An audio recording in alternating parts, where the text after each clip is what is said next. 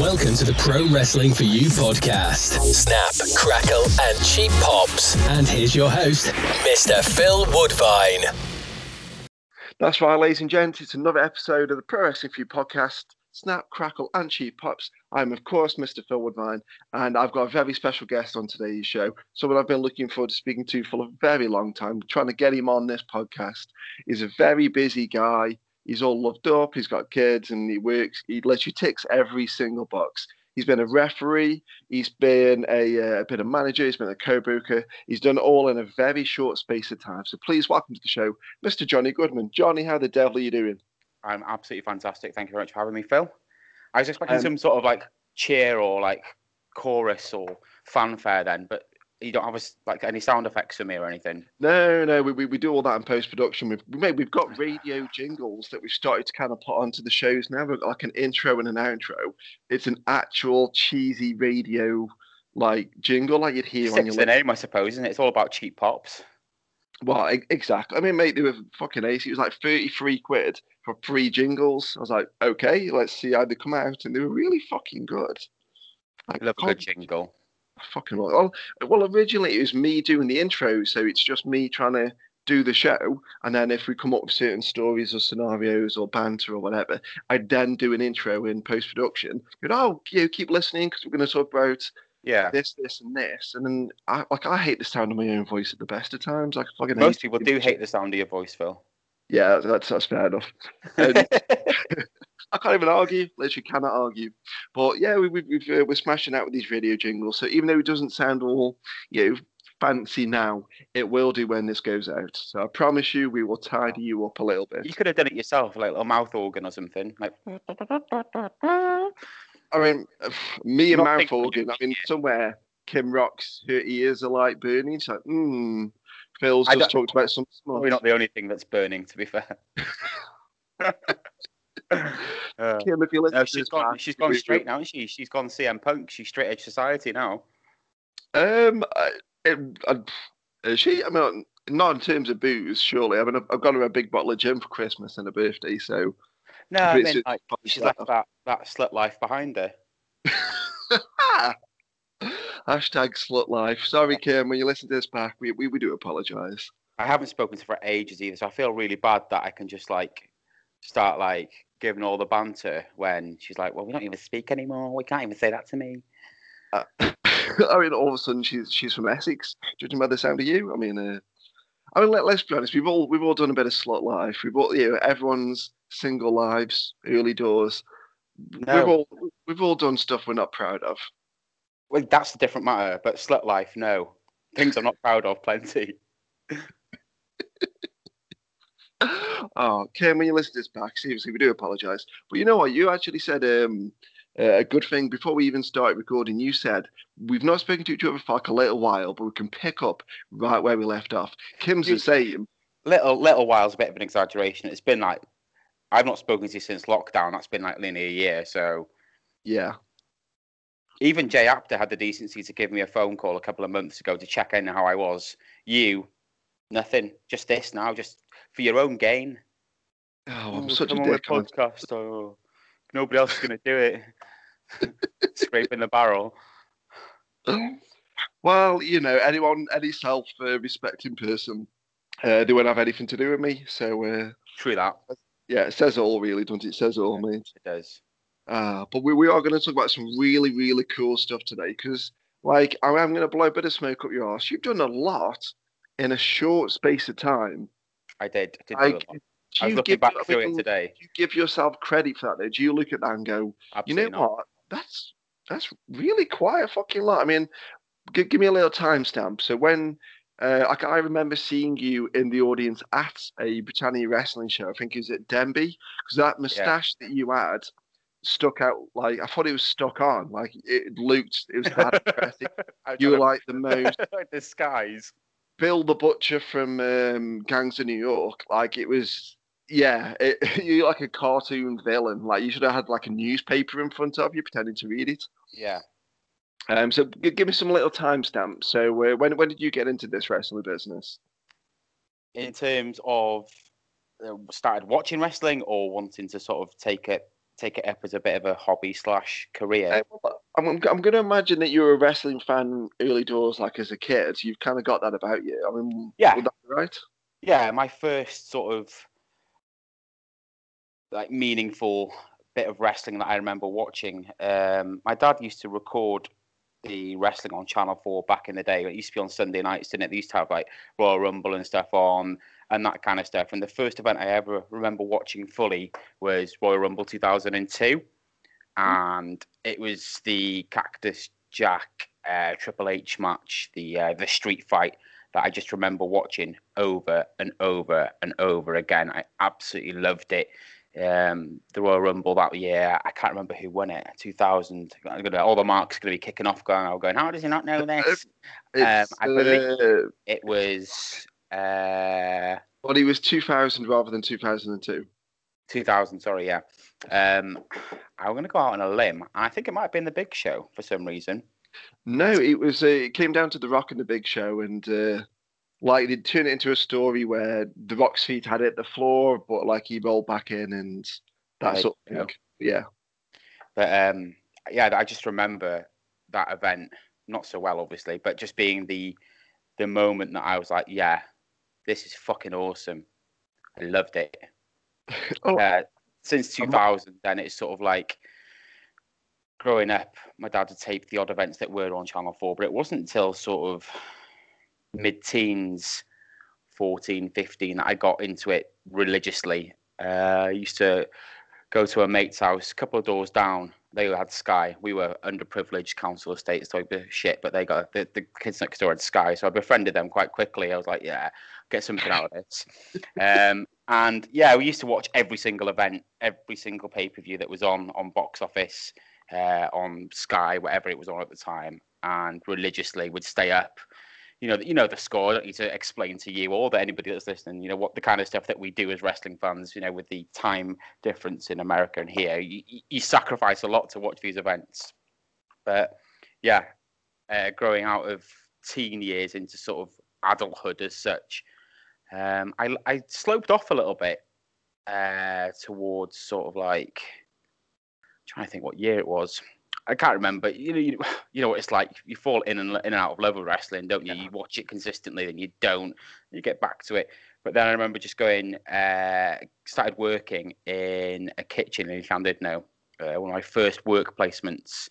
And they had an order board with like spikes on it that you stick each order on when it comes in. And I always remember a bikini picture of Trish Stratus stuck behind it, and the screws were screwed back in. And I was like, oh my God, why is there a picture of Trish Stratus here?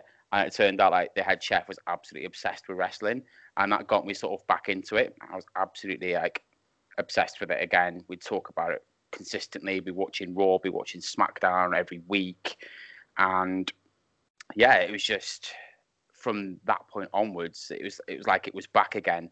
We'd make an effort to watch all the events, and yeah, it's not really let up since then. Having getting married, having kids, that didn't change anything. You just sort of carried on the same. It's like, this is me, this is what I do. You'd like it, I'll lump it. Sorry, kids. I've got to give you a little bit of info at this point, because obviously you said Royal Rumble 2000 was the first one you watched. I think there's maybe a 5-year difference between me and you. Yeah. Yeah, about there or thereabouts. In terms of age, or in terms of when you started watching, what you're saying here? Oh, sorry. In terms of age, I mean, I started watching in the late 80s. Like, I would get, my uncle had Sky, and he'd take me the occasional show. And from the age of 4, 5, 6, I'd been watching it. So I'm quite old in my sort of wrestling taste and all this sort of thing. Yeah. But the only reason I know that Royal Rumble 2000 so well is I was in high school, like the last year of high school, when that was on. So that would have been January 2000, because the Rumble's always in January. Yeah. And it was the first pay-per-view that was on Channel 4 on terrestrial TV. So just like you, I was a poor kid, and Silverdale's coal mining town, so lots of poor people. Mm-hmm. And we all had school the next day, because it was Monday morning kind of thing. So stood by the bus stop with 20, 30 other kids. And you could tell the ones that had stayed up to watch the entire. It was on till 4 a.m. and Yeah. we're all getting up at like 7 in the morning to get ready for school, and you catch like a 8:30 bus and whatever. And we all looked like we were just smack rats because we just had like 2-3 hours sleep, and you could just tell it was like a really nice moment that we all shared, and that's kind of how I remember it. So I am old, but it is remembered for a very good reason. Yeah. It's a sacrifice that we make. There's so many times where I've had to go into work the next day, and whether that be from watching wrestling or being at wrestling, and you know what it's like sometimes. You know, with these events, you have a few drinks if you're watching, or if you go to a show and then you have a few drinks after, and oh my god, sometimes the zombified states that you have to be in the next day. I'm like, is it worth it? And you go, fuck yeah, it is. Yeah, every single time. You might at the time think, but yeah, it's always. It's not necessarily because of the show that you've been to or the show that you've watched. It's the people that you see, the people that you meet, the memories that you make that are just priceless. For instance, like you put into our situation, we've not spoken to each other for the best part of a year, but you obviously alluded it to the beginning. We just crack on as if like we'd been seeing each other every week, like we had them when we were doing shows together. Nothing changes. You make friends for life. You make family, and it's just the wrestling community. Although it can be sometimes toxic and horrible and bitter sometimes, you know, and especially speaking, you know, in terms of things that have gone on within the industry, especially in the UK the last couple of years. Yeah. You still can't let that jade actually the good that wrestling does for a lot of people. So you say about that, the smack rats that you saw in the bus stop and the sort of way that you sort of bonded to some extent. It's like that throughout the whole wrestling community. I love it. It's amazing. I miss it. Absolutely. So, yeah, fan from 2000. I don't remember the wrestling show I said that saw you on. I remember like seeing, I think it was you and your son, and you had this massive like mustache and beard kind of combo. I mean, you were a hipster before the hipster was even a word. No. Why would you say that? Well, it's, you know, when you see those kind of hipster guys with the tight jeans and shit beard at best. Most people that are listening to this will probably know me or, you know, seen me at least. It was terrible beard. I look back at it and I think, why did you do that to yourself? The mustache on its own was pretty epic, but to have it without the beard, I just looked like a pedo. So I was like, that can't be a thing. It's true. I've got a picture of me on my own, with just the beard, the mustache on its own, and I'm like, you're going to get pulled over here because there's, you know, you like suspect number one. I mean, I wasn't going to make comparisons to you looking like a pedo because you're bearded. Like, I just wasn't going to take this podcast. Oh no, I do that to myself. Yeah, you happily went and did it. So, yeah. I mean, what sort of year are we talking? Because I'm pretty certain I was with Britannia Wrestling. It was either 2014 or 2015. I know for a fact, my first ever wrestling show I went to, indie wrestling show, that is, you know, excluding anything that Deb had done. It was the El Bandito tournament, and it was in February 2015. That was the first ever wrestling event I went to. It was in Denby Town Hall. I don't think you were on that one. Oh, no, I know. Mad Dog Mike Angus tagged me in a picture from that show. Yeah. I believe it might have been the one after. I'm relatively certain. I went to a few after that. I spent a year of going to most Britannia wrestling shows, so yeah, it might be the was my first one. We were the red right hands in the picture he tagged me in, so I'm guessing they hadn't even been formed by that point. I could be wrong. I think so, no, because I know that there was no red right hand presence on the card that I can remember. It was very much sort of the Danzig era, the ultra-violence era, which is just before you were forming, wasn't it? Yeah, we kind of overlap a little bit, but yeah. They were definitely the presence before us. I remember I've not seen any of these wrestlers before, and the card was pretty good, to be fair. And all I remember was Danzig winning it. He won the tournament. Obviously, he was a massive heel. And then he gets presented this shield thing, and he absolutely just yeets it and smashes it to bits. And I was like, oh my God, what a little cunt. And you can bleep that out after. And then he goes to get the Welsh flag, and tries to burn it. And I was like, oh my God, they're actually going to do this. And then Dylan Roberts came down to make the save, which was like proper pop and a half. Yeah. But that's the fundamentals of what I remember from that show. I took my little lad with me, and we got some pictures and stuff. And I was like, oh my God, I didn't even realise this even existed in the UK.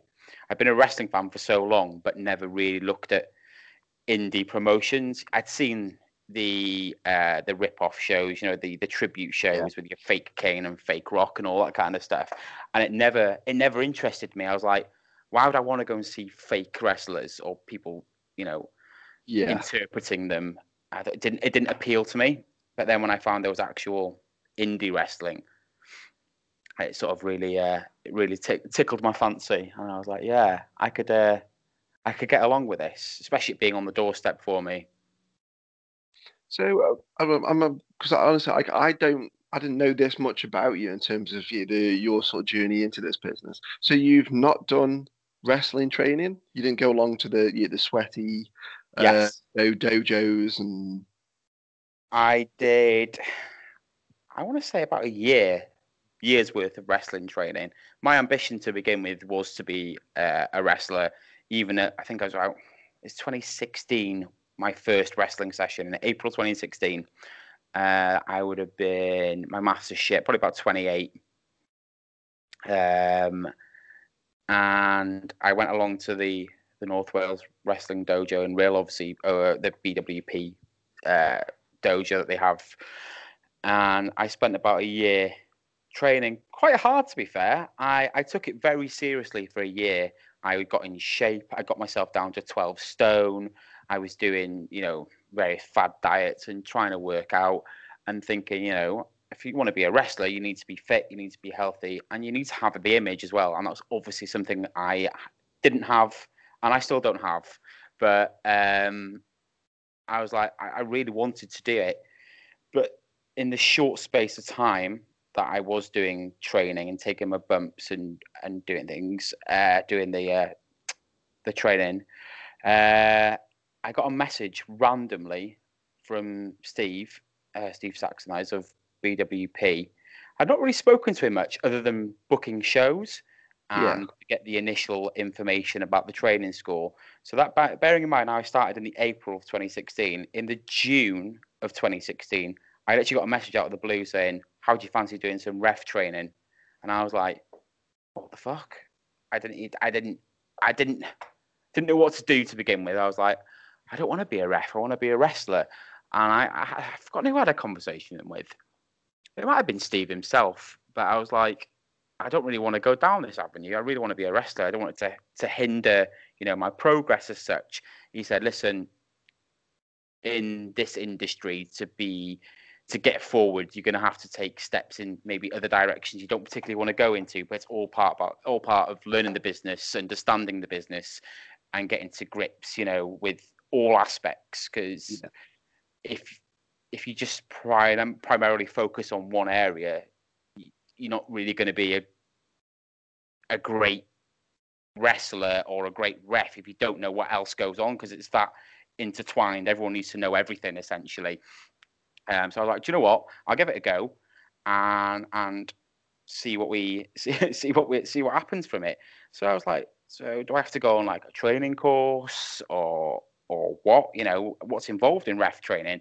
And he was like, oh, speak to Ry Lloyd when you go into training on Saturday, and then we'll run you through some drills and this kind of stuff. I was like, all right, okay, thinking it's going to be quite intense. There's going to be loads of like maybe an exam or something, and I literally just sort of just stood there and copied what I didn't even get told to do anything. I was just like, you can be the ref for this training match. And I was like, okay. So I just copied what I'd expect a referee to do from watching countless years of wrestling. And that essentially was my training. Wow. I'm so very much chucked in at the deep end. Yeah. And I suppose it's a testament to myself that I managed to sort of do a bit of research. I spoke to a few people. You know, I was lucky that Max lived in the same village as me. He was quite influential on why I went into BWP and how I heard about it. He was taking his kids to the same school that I took my kid to. He was running a charity show in Ruthin that year in 2015, I think, is how I heard about BWP. And then I got talking to him, and then he's the one that sort of like, he's the only one really that gave me much guidance. No disrespect to Steve as such, obviously he's a busy man, but in terms of one-to-one, I could speak to Max, and he sort of encouraged me and gave me advice and critiqued in the early part of me training. But I say training. So the 6th of June, I got the message to say, do you fancy taking, some referee training and, working to be a referee? And me thinking, it's going to be another year of doing that. By the July, I was already reffing on carnivals, and I believe it was the 16th of July 2016, BWP Summer Rumble. That was my first gig as a referee. So training in April 2016, asked to be a ref in June 2016, and actually ref my first show in July 2016. In the space of 2 months, I'd gone from a wrestling trainer to a ref, training to be a ref as well, and then doing my first show. I mean, because obviously you mentioned the BWP Summer Rumble that year, 2016. That was my my infamous Rumble. That's when Ryan Lloyd sat on your head, wasn't it? Yep.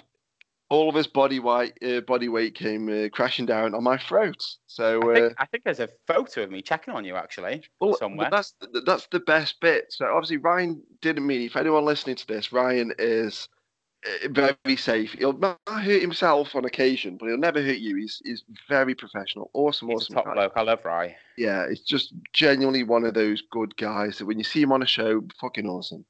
Unfortunately, follically challenged from an early age, but I think it's hereditary. Yeah, definitely. But so I'm in this Rumble, and it's a proper Rumble. It's like 90-second entrance and all this sort of thing. I've had Babyface Pitbull sat on my head, slapping my sunburn on my back. So I was in Italy like 2 Did he actually bum you once? Oh yeah, he's bumming my head. Like doggy action, doesn't he? Yeah, but he sat on my head doing it. So he got me in a hammerlock, sat on my head. Did you feel his balls on your neck? Oh, I felt the nuts. Yep. The nuts. I got beaten up by him. I've taken shots from Max Davies, that was the ref, but he did like a spot in the Rumble. Like I was doing a lot, pursuing I'm not a wrestler. Max Davies had a spot in the Rumble. Oh, Shock yeah. horror.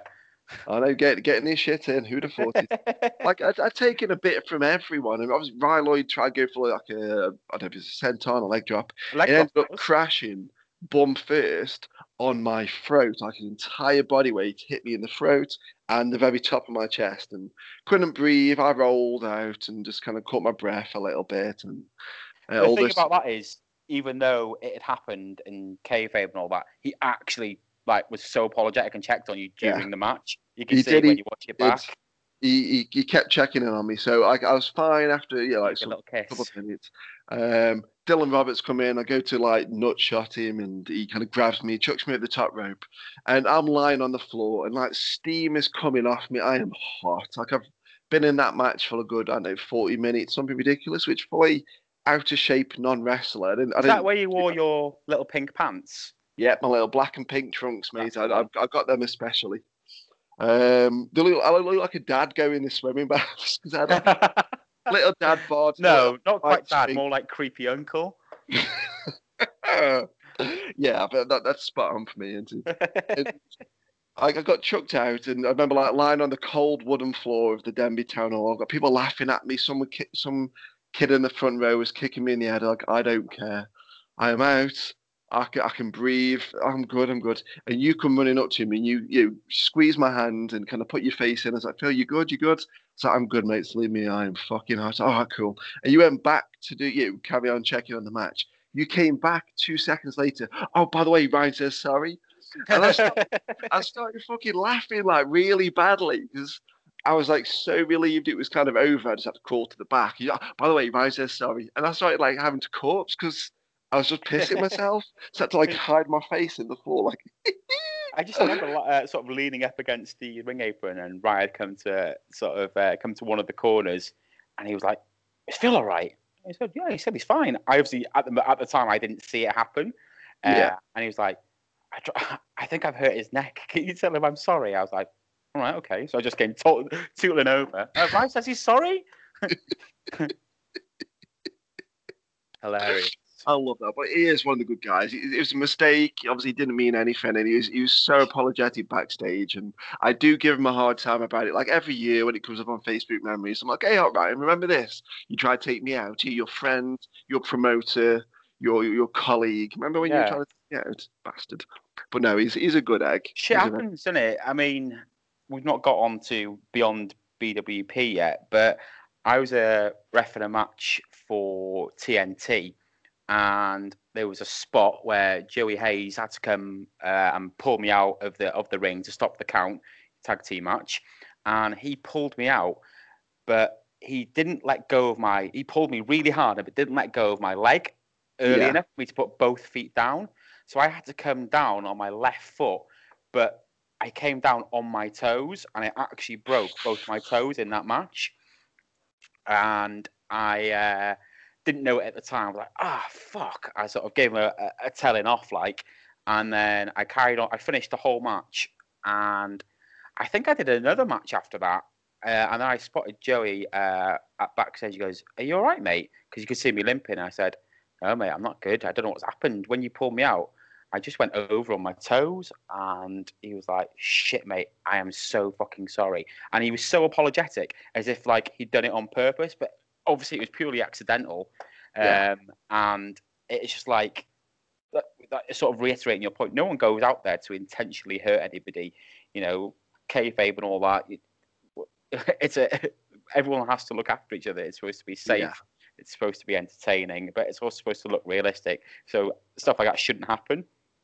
But honestly, he was so apologetic, and then for weeks after that, I was giving Joey shit, "Oh, you broke my toes. I've had to take weeks off work and all this kind of stuff." And he's like, "I'm so sorry." I was like, I'm really winding you up, mate. Just hobbling on. Yeah, I mean, Joey is again, like we said with Ryan, Joey's just one of those good guys in the business. Really sounds, really, really, really nice.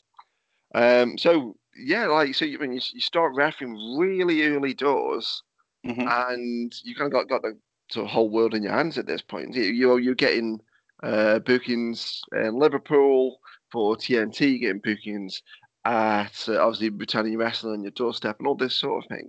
And lots of people are very complimentary about you. They're just saying, "You know what, he gets it." You were very complimentary, and that was it. To be fair, you were very complimentary. Every show that I ever did, predominantly BWP TNT, you'd always be in the crowd or working the show, and the amount of encouragement, the amount of sort of plaudits I got just from you alone, it spurred me on enough to be like, "Do you know what?" It gave me belief. And it might sound proper Slick, I'm on your podcast doing this, but it is genuine. I say it, from my heart. You're one of the only people that would ever give me praise, sometimes critique, but always encouragement from the very beginning. And obviously, the further down the line I went, when I wasn't such a newbie, other people came and approached me and would obviously, give me feedback, positive, negative, whatever it may be. But from the very beginning, it was always you from day one that would be like, "Do you know what? You're doing a good job there, mate." I don't know whether you'd sensed it or you knew how I was feeling or what. Yeah. It was just it was crazy. But the amount of encouragement that gave me, because although we didn't know each other personally and didn't really know each other professionally too much either, just from my shows, I still looked up to you. I looked up to everybody because I was new. I was the newbie in the business. So anybody that was already on shows would, in my eyes, be deemed higher up or a veteran. And therefore you don't answer back. You take everything on the chin. And it was just nice to get the praise from you. Fucking hell. It turns out I can be a nice guy after all. Who'd have thunk it? Just not to women, apparently. Fucking hell. Another promoter gets gone. Fucking hell. No, not in that way. Not in a sexual harassment lawsuit way. Thank fuck for that. Just being a horrible little bastard, like. I mean, only to Kim, really, because then Kim expects it to. Yeah. Is she really a woman? She's more. I'm going to say she's more than a woman. You're going to sing it for me? Definitely not. Definitely not. You missed an opportunity there. Yeah, like I do remember like giving you compliments on this sort of thing. I always think. I think it's sorry. I brushed off on a point there. It wasn't just It wasn't a complimentary like, oh, you did a good job there. As a whole, you'd always be very, very specific in what you were complimenting me on. It'll be something that I wouldn't even think about or notice. Like, oh, when you went down for the count and did. And the position you were in, it was absolutely fantastic. You looked over, you did that, and I'd be like, just little specifics. I'm like, how's he even noticing this? And then I was like, am I doing it on purpose? Excuse me, or is it? Obviously, it was just coming naturally because, as we've just spoken about, there was no sort of training in terms of knowing where you should be or how you should act or anything like that. I think it was just a case. Like, I mean, when I go to shows, there's certain things I don't look at it like a talent. I look at shows like directing a movie. I don't view myself as I hate the term booker, so it's just not a fan. It doesn't even say booker. Yeah, it doesn't even say booker on my business card. Like, it says events manager because the real world knows what an events manager is, and a booker doesn't really, or booker, whatever. Yeah.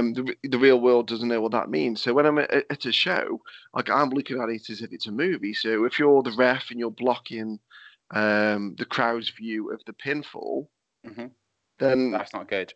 Yeah, that's not good because even though you're quote unquote not a performer, you are a performer. The referees are performers. The DJ is even a performer. People working the merch, they're all performers. It's the second someone turns up at your venue, you are all performing. Even people. I went to a show in Manchester. I don't know if I dare say it, Manchester Press and Academy. I know that's a bad term to say, but one of their trainees was just working in I think it's like the raffle and like the food stall, and there's like protein bars, crisps, bottles of water, and cans of pop. And he was just being a bit downhearted because he wasn't on the show. And I was just like, no, mate, you don't get it. You are on the show. You might be in the corner just selling crisps and stuff, but when people come up to you, it's up to you to leave a good impression on this person. Because then when you are on the show, even if they look at you and say, that's that dude that sold me 2 bottles of water and a bag of cheese and onion. Yeah, you're still you're remembered for something, and being remembered for something or anything is better than being not at all remembered at all. Like, people come to the show, and every person they meet, they're not necessarily judging, but they're going to go, "Oh, that lady on the door, she was really nice." Yeah, or that. It goes back to what you said about Steve saying when I obviously dubious about taking the reffing gig. He said every single part of this, industry is integral. Everyone has a role to play. Somebody on the merch does a bad job or is horrible to somebody, it can leave a bad impression on the whole company. So you might have a really good shit hot wrestling show, but that one person who had a bad experience at merch is going to go away probably a bit pissed off. Yeah, like even from something as selling raffle tickets badly, you go, fucking hell, he's a bit of a dick. And it's just not. There's not much hope for you in life if you can't sell raffle tickets. Well, I mean, how do you do it badly? Mate, you will be shocked. Like, people tearing down the book, or in Kim Roxy's case, giving out the wrong info despite it being her idea to sell a raffle. That's standard Kim, though, isn't it? That is very standard. If I haven't written it down on a card, then she'd still get it wrong. Yeah, I mean, I didn't want to do a raffle on Pressing Few shows. I hated it because to me it just sounds a bit summer fair and like, oh, we've got a tombola. Oh, get in the bin. Yeah, don't like it. And it was her idea, and I said, okay, you run the raffle. And she said, all right, I'll run the raffle. You'll see how much you can make. And obviously, we've not looked back because we make a decent amount of money from the raffle. That's where her Butlins experience comes in, or whatever it was she was doing.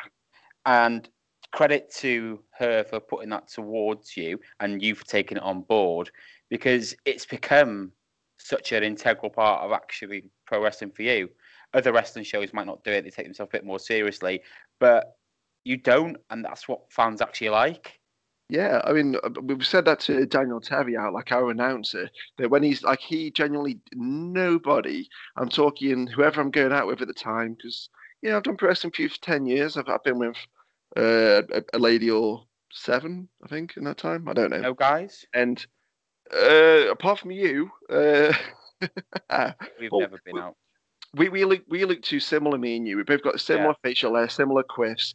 If me and you start doing stuff together, is that Casual bumming's all right, though, isn't it? that's borderline masturbation when it's me and you because we look too similar. I suppose, like looking in the mirror. But like nobody in pro wrestling feud aside from me knows what our Rafflemania booby prize is. We get something truly terrible, like a Christmas CD in the middle of summer, or a ducky inflatable shower cap that was won by a bald bloke, which was perfect.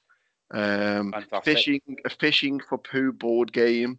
And no one knows. So like Dan loves it. Dan can sell it, and it's genuine. It's like, I do not know what is in this, but it is terrible. And if you win it, you've got to come up here, have your picture taken, and people come up to you with 20 quid at the raffle at the merch table and say, I want 20 quid's worth of raffle tickets. I really want that booby prize. And you go, God damn it. What's the matter with people? It was 2 quid. But you know, they'll be like, yes, I shall take your £20.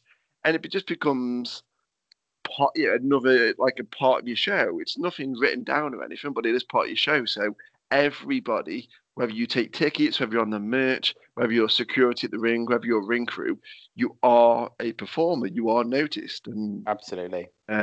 Whether you felt like you weren't being watched or whatever, I am purposefully.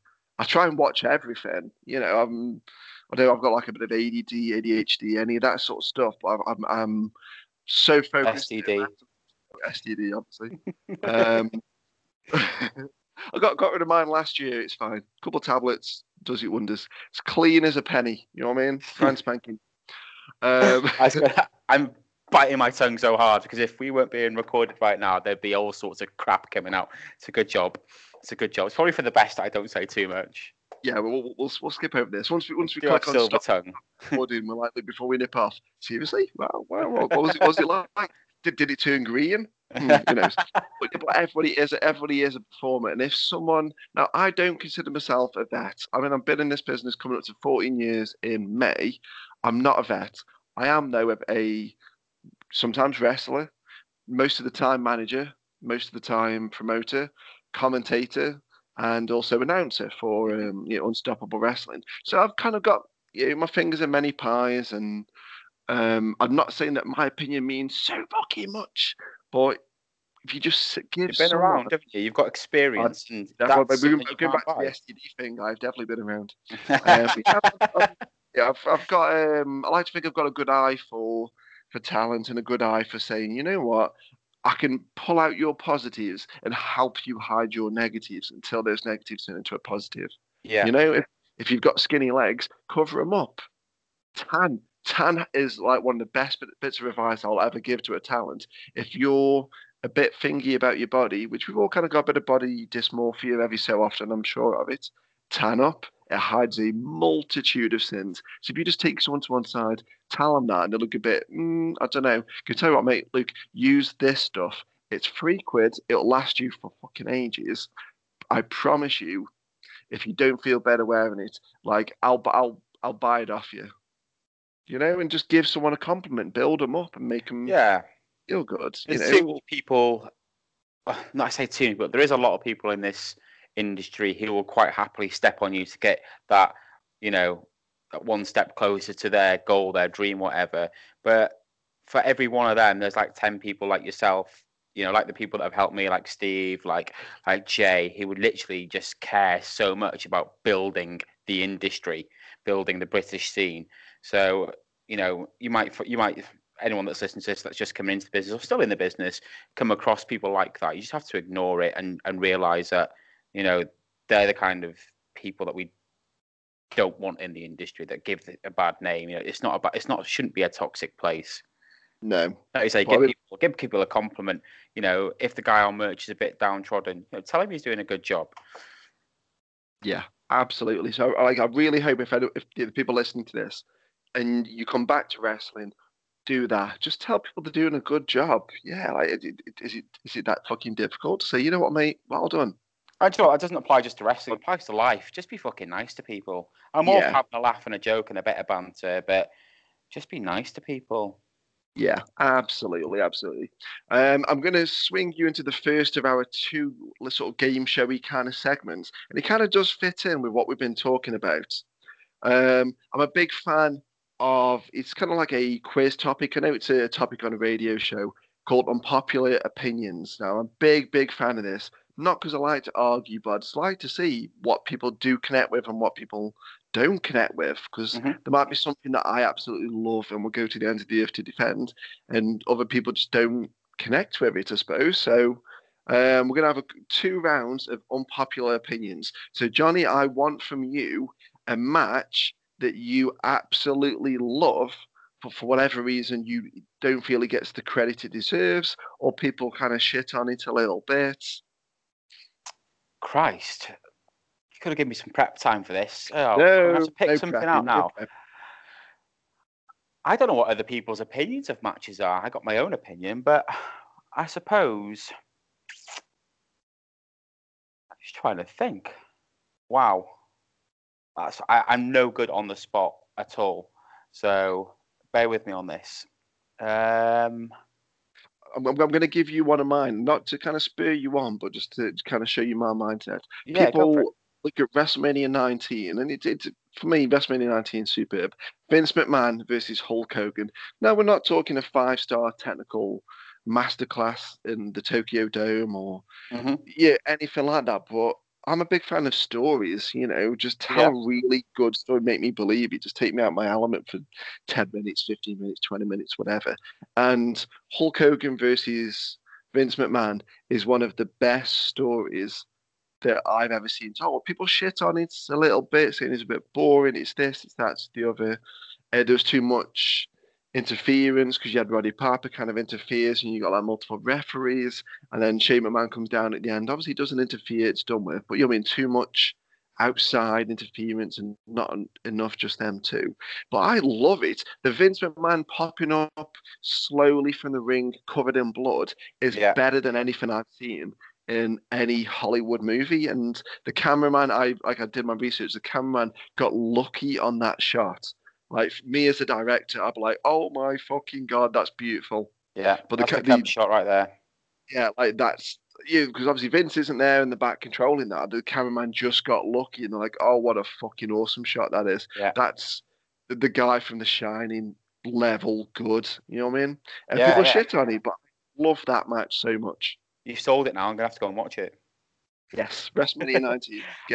While you were talking there, I did actually, something did pop into my head in terms of unpopular, in terms of what unpopular matches, which I actually really enjoyed. I really enjoyed the Ultimate Deletion matches, TNT, Matt Hardy and all that kind of stuff, all that shenanigans.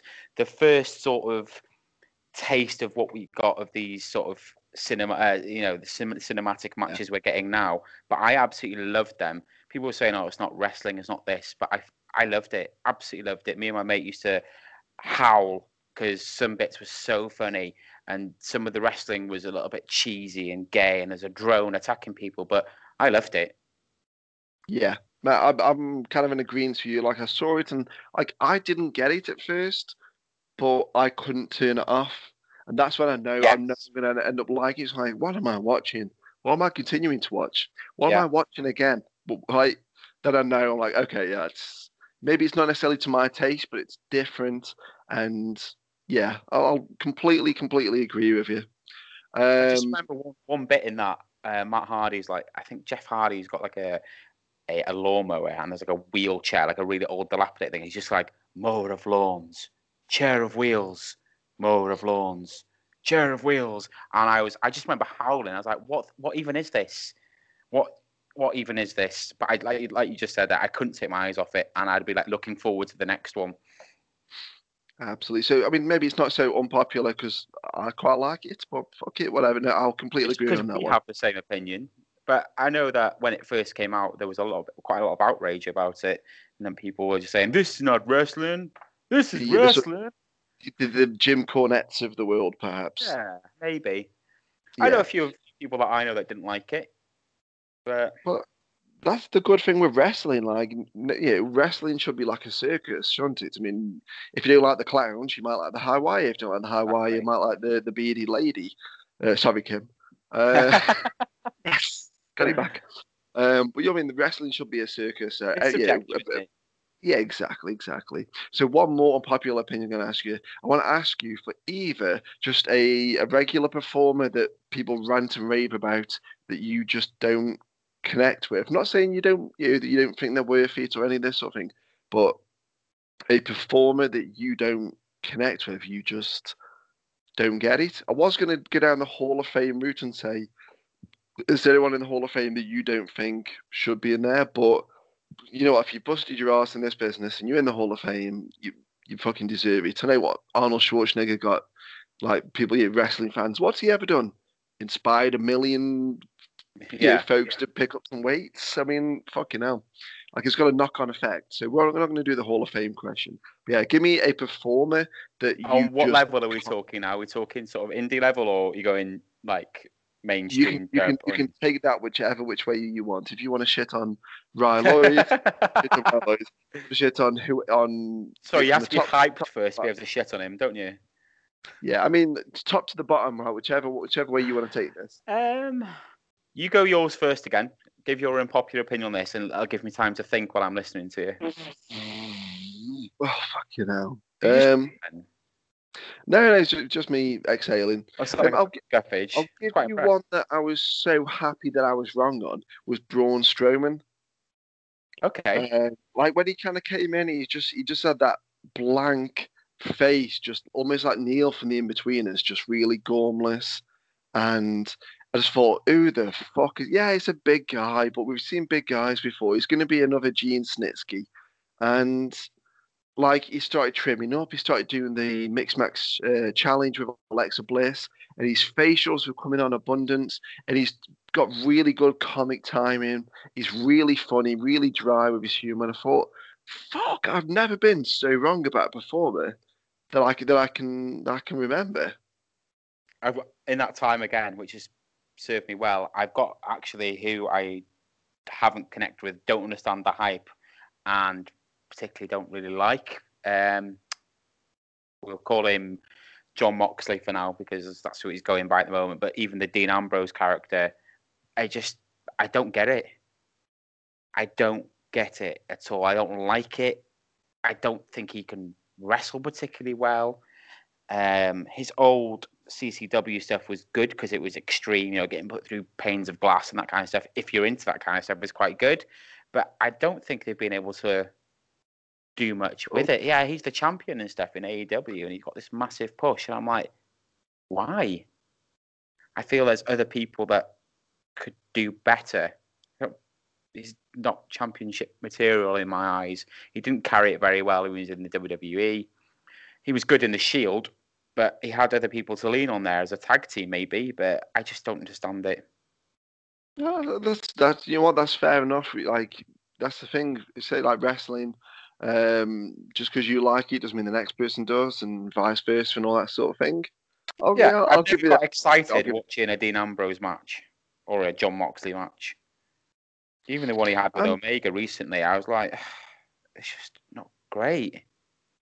Yeah, I'm gonna have to like kind of agree with you on this one a little bit. I've never gone. Yeah, I really want to watch an Ambrose Moxley match. I'm like, all right, like I don't dislike him. I've just not connected Yeah, with him. I've never gone. Yes, I really want to fucking watch that. It just didn't happen for me. So yeah, yeah. I'm kind of on the same boat as you then. Just don't understand him. Don't understand his character, and he's supposed to be some sort of lunatic and a bit crazy, and I don't buy it. I don't buy it. Nah, that's fair enough. That's fair enough. Um, like so we're gonna get back onto you. So Why? you're You'd love with that, wouldn't you? yeah, you're with Britannia Wrestling. You're reffing. You're doing bits with TNT, and I do believe it was 2000. I want to say June or maybe July. Somewhere I know it's in one of those summer months. 2017. We were going to try you out at Pro Wrestling View doing something pretty different to what you'd kind of been used to doing. Yeah, very much out of the box. It was again from all the encouragement and stuff that you provided and advice. You're the one that actually approached me with this idea about going into management, and I'll be honest, it was something I wasn't too keen on to begin with. And I was like, do you know what? If you don't ever give anything a go, then you never know. It could be a step. You could excel at it. You could fall flat on your face. But at least I gave it a try. So I was speaking to you quite heavily about a concept, about some ideas that we were checking about, and about a persona as such for myself. And I believe that you wanted me to come down to Pro Wrestling for You and be the manager for Visage, Yeah. which for me was unique in its own self. I didn't necessarily agree with it to begin with. I didn't feel that he needed the manager. I felt that he had, enough of the charisma about him to not need it. But then I don't remember if we had a conversation about it or just more conversations happened. I was like, if that's what Phil wants to do, if that's what it's his promotion and he sees an opportunity, just go with it. So I'd turned up to the show, my Jericho inspired manager gear and all, ready to debut as such as this manager. Absolutely bricking myself. I still get nervous. Well, I haven't done for a long time because there's been no shows, but I still get nervous before shows now, even reffing, even when I was doing other bits, as I'm sure we will come on to later. But I always get so nervous. Have to have a pre-show poo. Have to have one because my belly is literally like butterflies. I think it's good nerves in a way, even though you might say, well, you're not wrestling. What are you nervous about? I do play an integral part in the story that's being told. And I'm like, if I fuck this up, oh God, it's not going to be good for me. Maybe not in a professional sense, because mistakes do happen. And I don't think I'd ever get like sacked or, not get booked anymore for making a mistake. But it's just like the shit that you get for it. And, these lads or ladies that are in the ring are working so hard to put on a good match and they're doing everything right, and the fucking fat ref comes along with his shit beard and a quiff and he just like forgets to count the three, or do you know what I mean? It's like, are you serious? Just because you can't be a wrestler, don't come up here fucking at my matches. Amazing. That really is. I think cause I remember seeing you on shows. Now, I wasn't going to put myself back on my shows to be a manager. Like, I did it early doors, but I couldn't run my shows and be a talent as well. Yeah. So I took myself off maybe 2013, 14, maybe 13, so along that kind of line. We had Vala Vendetta there, kind of filling that sort of valet role for a good few years. And I think she would have left maybe the year before this. And I was kind of missing seeing someone with a decent manager, and not all managers have to go down the thin guy in a suit kind of route, which like a lot of people do. I know I did. Now I'm a slightly fat guy in a suit, whatever. Like I like when people kind of take a slightly different alternative route. They haven't got to be that guy. They haven't got to be. They haven't got to. He had something different about him, didn't he? He wasn't just your standard manager. Yeah, I mean, like probably Paul Heyman's probably the prototype that people go to. They do now because he's been so successful. Yeah, he's that sort of. I'm serving as the advocate and spokesperson in a suit, and like I remember talking to you about. I think it was when the Road Dogg was the roadie for Jeff Jarrett. Something about this rings a bell. Yeah. I quite like that he wasn't a typical manager. He was kind of more. Is it Mickey, the trainer in Rocky? Yes, it is, yeah. Yeah, it was more like that. It's a bit more sweaty, a bit more grungy, a bit more let them do it and whatever. Yeah. Like I liked more of a cheerleader. Yeah, I like the roadie doing that. And I've always loved Sensational Sherry. She's my go-to. No one will ever beat her. She's just that fucking brilliantly good. And I like the idea that Visage could have an entourage, because I thought Visage entourage is fucking brilliant. Yeah. And yeah, I'm going to Britannia Wrestling quite often, and I'm thinking, well, we've got a referee, Tony Barrett, and he does it all. He's happy to do it all. He's fucking brilliant. But like, I really like this guy called Johnny. He works so fucking hard. He cares so fucking much. That's who I want in my locker room. Someone that gives that much of a shit. And whether they get it right or whether they don't, they're going to work at it until it's right. Or they might Yeah. say, this isn't for me, but how about this? And I thought, well, put you in as a manager and don't want to put you with the typical people. Visage and you, I thought we could do something with that because, you're a heterosexual Yeah. bloke. You don't mind looking a bit of an idiot. You don't mind hugging and kissing other men. I can speak for that firsthand. Pretty much. You're very. I know. If our missus listen to this, me and you're in trouble. But you're a comfortable bloke, like say you kind of same as me and that sort of thing. So yeah, cool, whatever, mate. Like I'm not fussed. And the idea that you and Visage could have so much fun with that. Yeah, if I remember, the idea that you pitched to me was I was going to be his manager, and obviously for people who don't know Visage, very flamboyant, very open about his sexuality. He didn't always he wasn't always trans with his act, was he? He was more sort of male orientated, if I remember rightly. Was he? Am I thinking too far back? I'm thinking it was borderline. It wasn't quite full on the wig and all kind of stuff he does now, if I remember. But it was maybe a little bit more toned down a bit. Yeah, obviously openly gay, or I assume that he was being openly gay. It's not my place to assume. But the idea was that I was his manager, but was oblivious to the fact that he was like that. Yeah. Am I right in saying that's what was pitched? So that it's quite comical. Yeah, because I think when people do gay characters in films and TV shows, in wrestling, a lot of the time they do like gay characters really badly. Yeah, like sometimes Carry On Camping.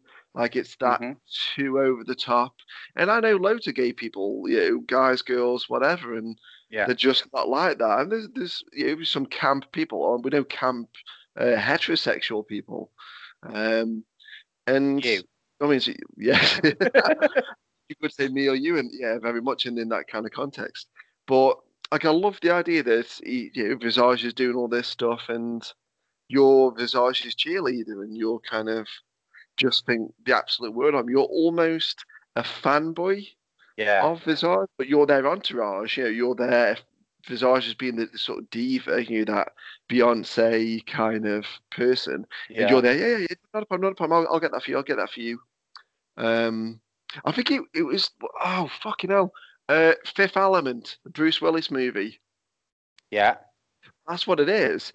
Like Visage was kind of like, is it Ruby Rod, the character that yes, it is, Chris Suckerblade. Chris,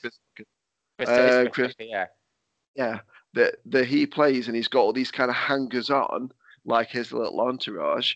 And we had that in mind for you to kind of throw you in at the deep end, try you with something different. Yeah. And you being the Visage entourage, I think was fucking brilliant. Well, unfortunately, and this is, it could have been. Unfortunately, as the wrestling business goes, on the day, shit can change dramatically. I think it was you and Visage versus Drill that was originally planned. Possibly. I can't remember. But yeah, relatively certain on that. I checked the match graphics out earlier. I'm relatively certain that's right. And I hadn't even debuted as a manager at this point. This is supposed to be my debut, wasn't it? It's supposed to be the big reveal. And Visage unfortunately had like a car crash earlier in the day and was really, really shaken up. I think it was like early afternoon, maybe somewhere between 1 and 4-ish. So when they're kind of getting ready to pack the bag, pack the car. Yeah, I think he was on his way down, wasn't he? Yeah, pretty much. And he unfortunately had like a car crash. He was fine, but Visage was obviously very shaken up, and wanted to make sure that they didn't have any kind of whiplash, didn't have any kind of effects after the adrenaline wore off. Yeah. I said, you know what, health comes first. So get yourself to a hospital, to a doctor. Go home, whichever it is. Go look after yourself. Let me know how you're doing. I remember him sending that message. Said, look, I know I'm busy. My phone is on loud. It's on vibrate. Message me later on. Let me know how you're doing. Don't worry about the show. We'll get you back on, which we did. I think it's like the year after. Mm-hmm. But just let me know how you're doing. So you were kind of already en route. Yeah. We knew that we didn't have Visage. Luckily, we did have. I think Henry T. Grod was coming down to do commentary with Magic Mark for this show. Yeah. And it was easier to just go, okay, well, we've got a heel in Grod, we've got a face in Drill. We're gonna stick them against each other. Yeah. But we knew we didn't want to waste the opportunity with you, So spoke to Tony Barrett. He's like, man, I've got a spare ref shirt. I said, well, yeah, he's done reffing before, and he's really fucking good at it. And Tony, the nicest guy in the world. I will never stop, putting Tony over. Tony Barrett is a godsend of a man. He didn't look at it like, well, no, I wanted to ref all the matches. He said, yes, cool. I'll get together in the back. We'll split the matches up, and we'll go from there. So, fucking brilliant, absolutely brilliant. Credit to him for both of you for sorting me out there, because I was already en route, so it's a bit shitty in it if you're already on your way to cancel you en route. But I ended up doing a bit of a ref spot in there, and that was the beginning and end of my managerial career. Yeah, it was a nice touch that we asked you to ref earlier in the night the Drill and Grod match, which obviously you would have been part of that, the Drill match anyway. Mm-hmm. I remember sitting with you. Is it the back of the room, back of the Silverdale Working Men's Club? And I was saying, I really like when we do the heel referee stuff. Like when Nick Patrick is probably the best. There's no two ways about it. Nick Patrick was superb at it, especially during the whole sort of invasion and all that sort of. I said, how about we do a bit of that? Because we've got two refs on the show. Let's do a bit of that. So early in the night, you referee the Drill and Grod match. And obviously there was no bias there. You just called it down the line. Now, in the main event, it was the Pro Wrestling Feud Championship. Babyface Pitbull was the champion. Sexy Kev the challenger. The loser leaves Pro Wrestling Feud as well. So just to add a bit more stakes onto it. Yeah. And we knew that the crowd were going to love it anyway. But I remember saying to, I think it might have been with Kev, because we knew Kev was going to win, obviously, and I think I might have came up with a finish. I could be wrong. So if I hello onto Pitbull,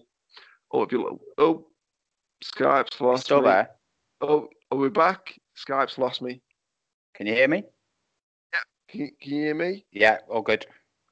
All good. So Pitbull knocks Tony Barrett out earlier in the match. He just turns around, sparks him out, and the referee's down. Bit more shenanigans going on. They fight around the audience, blah, blah, blah, whatever. They put a hole in the wall at the back of the room. Oh, they did, didn't they? Shit.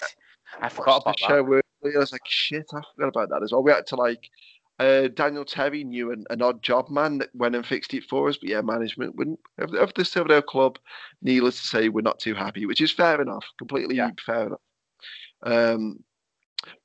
Tony Barrett gets knocked out. I think Kev might have gone for a pinfall. Obviously, there's no one there, blah, blah, blah, whatever. You come running out. You're doing your referee stuff. Just as you can see that Kev's setting up for the sexy splash in the corner, his finish. You start checking on Tony, the other ref. Kev goes for the pin. You can hear the crowd really going, come on, ref! Mm-hmm. And you don't see it. And finally, you turn around and you give quite a sort of lackadaisical kind of cover, quite slow. And 1, 2, and then that's when he kind of kicks out. And there was enough people, because we don't want everyone in the crowd to say that ref's a dick, but we needed enough people in the crowd to say, come on, that ref's being a dick. You are taking the absolute piss. Yeah, it was enough to be subtle.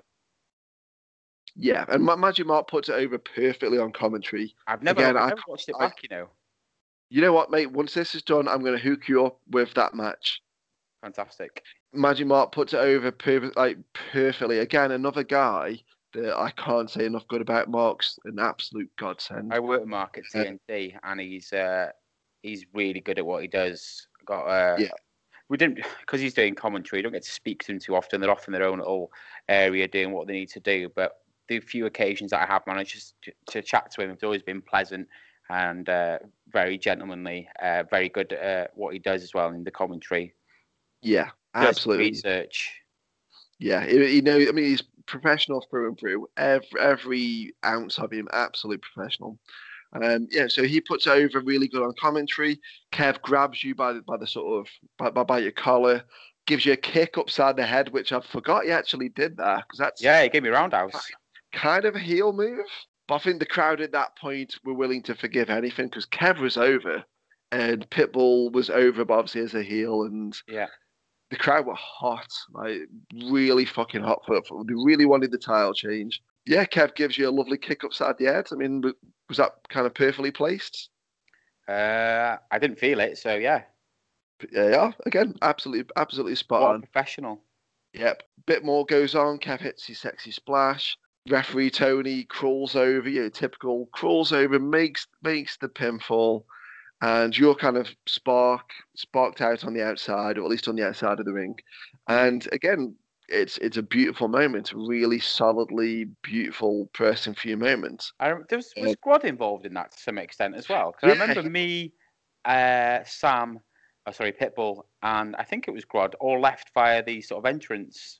Yeah, we decided to kind of like triple down, quadruple down on the main event. If you get the shenanigans right for the main event, the crowd will be hot as fuck. So Grod's at ringside doing commentary with Magic Mark anyway, and we knew we were going to go through to Grod and Sexy Kev after this, with Pitbull leaving. So we kind of needed to overlap a little bit. Yeah, so it's set up Grod, the next stage. Downs the headset, jumps in the ring, spears Kev just as he's doing his comeback, and kind of chucks Pitbull on top of him. Such a close, pinfall.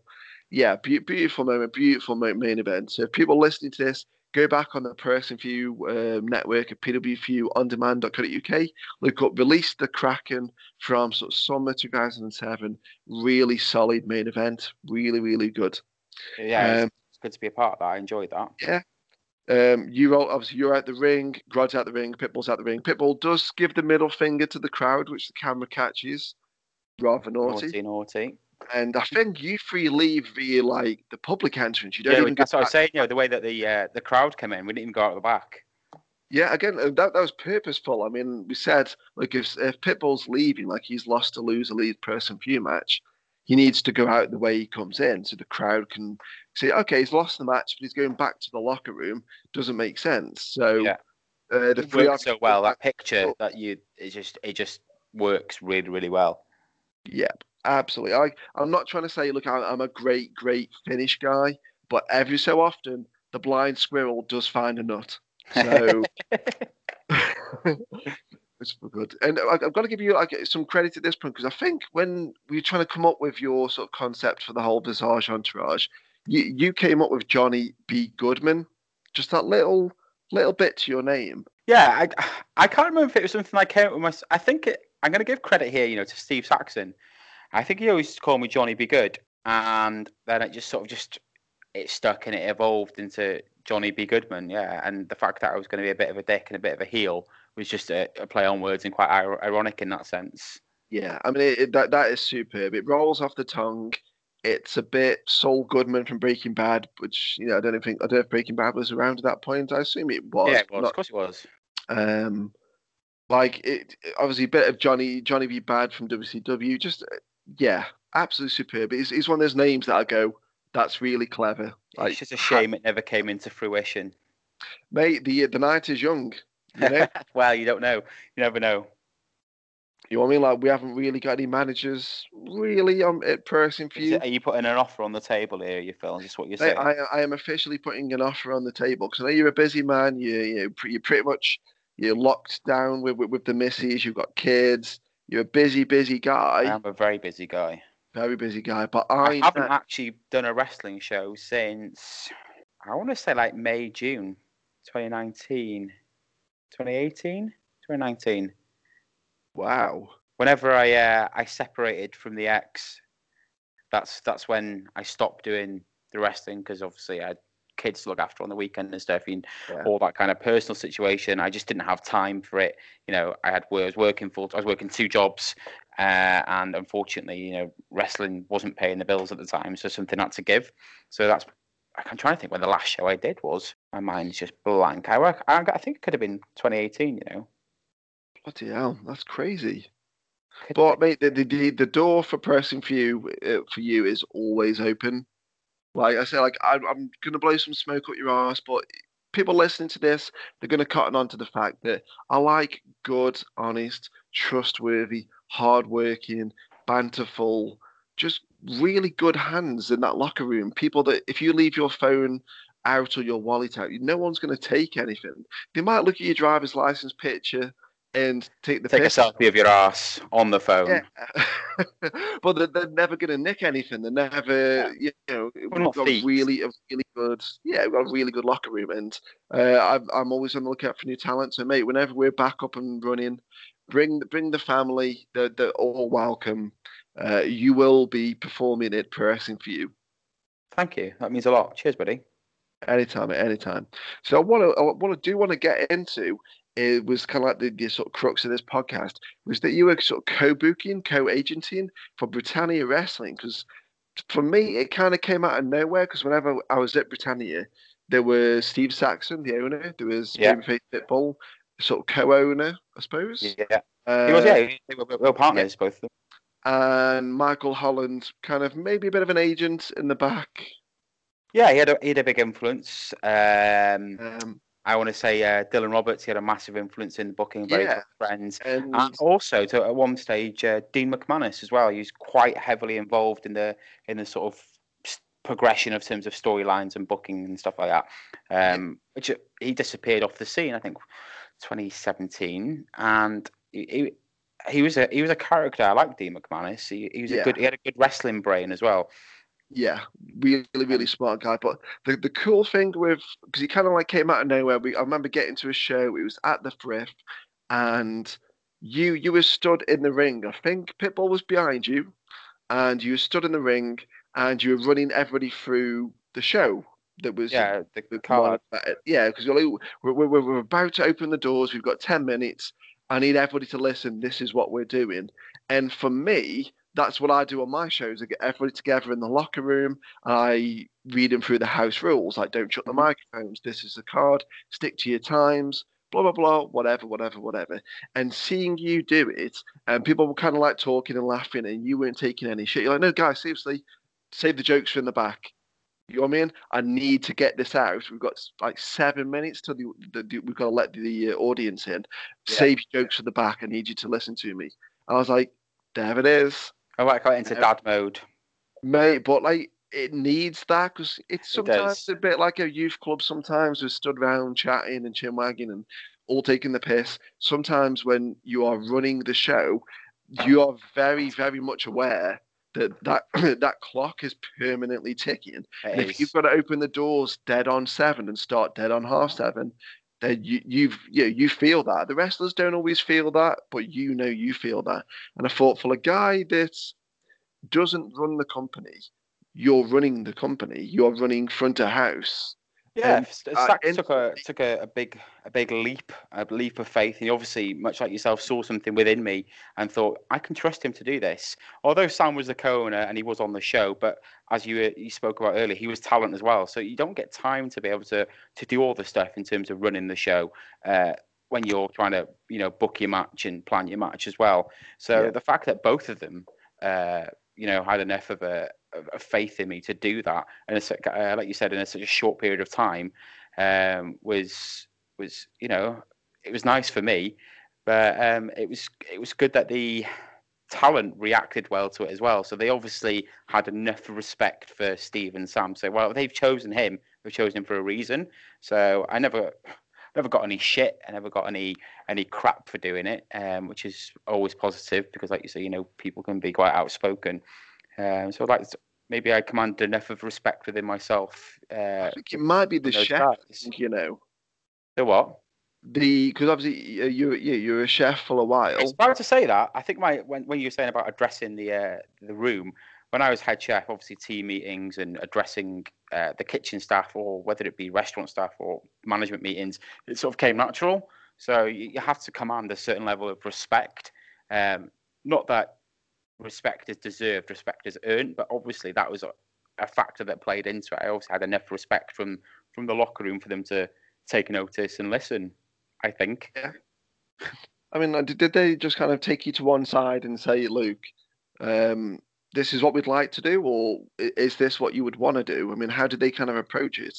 I think it was classic sort of like the ref situation. I think Steve just messaged me out of the blue one day, said, "You fancy doing this?" And I was like, "Yeah, go on then." It's literally as simple as that.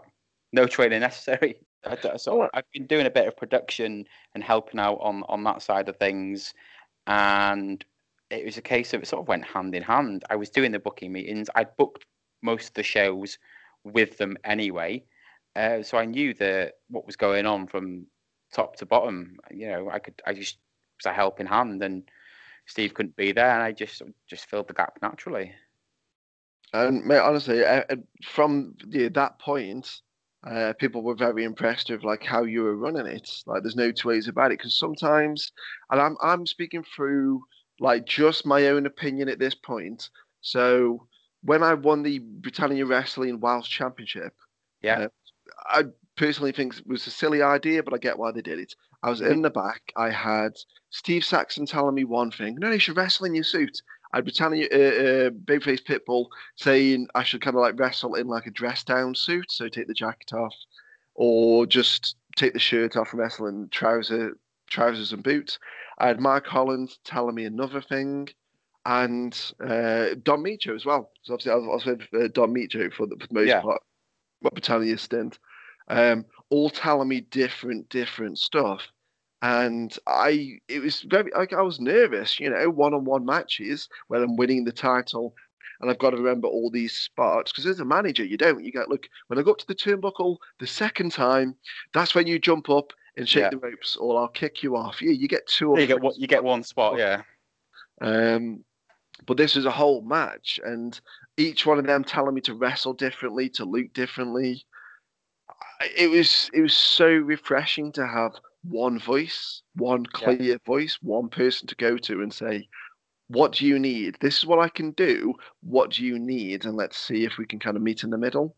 Yeah. So for me, once you were stood up in that ring, telling people and being that point of contact, I was relieved, really relieved, because you know what you're doing, and there would be one person to speak to, not four. So I winged it, to be honest. You say I know what I'm doing. I haven't got a fucking clue. Mate, no one knows no one taught me how to promote a show. No one ever teaches you. No one ever sits you down and say, "This is how you book a show." You just do it and you sink or swim. That's the best thing about professional wrestling. It's improv, So when we did the unpopular opinions thing earlier and said, "Oh, you could have given me a heads up," no, wrestling's improv. So it was always going. It was always. So obviously, with Britannia Wrestling now changing hands, where does this leave Johnny Goodman? No idea. Like I said, I'd sort of backed away from the industry. I want to say 2018. No, 2019. Sorry, it was 2019. We're in 2021 now, aren't we? Yeah. Yeah, so definitely 2019. I didn't know what fucking year we were in. Definitely 2019. I took a step away from the industry. That in all bookings, I didn't do anything. Didn't do anything for Steve. Didn't do anything for Jay. Haven't done anything for you or any other requests that came in. I turned everything down. So during the handover between Steve and Sam at BWP to Alan, I sort of got lost, I suppose. I don't know what's happening. I've not been approached by Alan. I've not been asked by Alan if I want to work for him.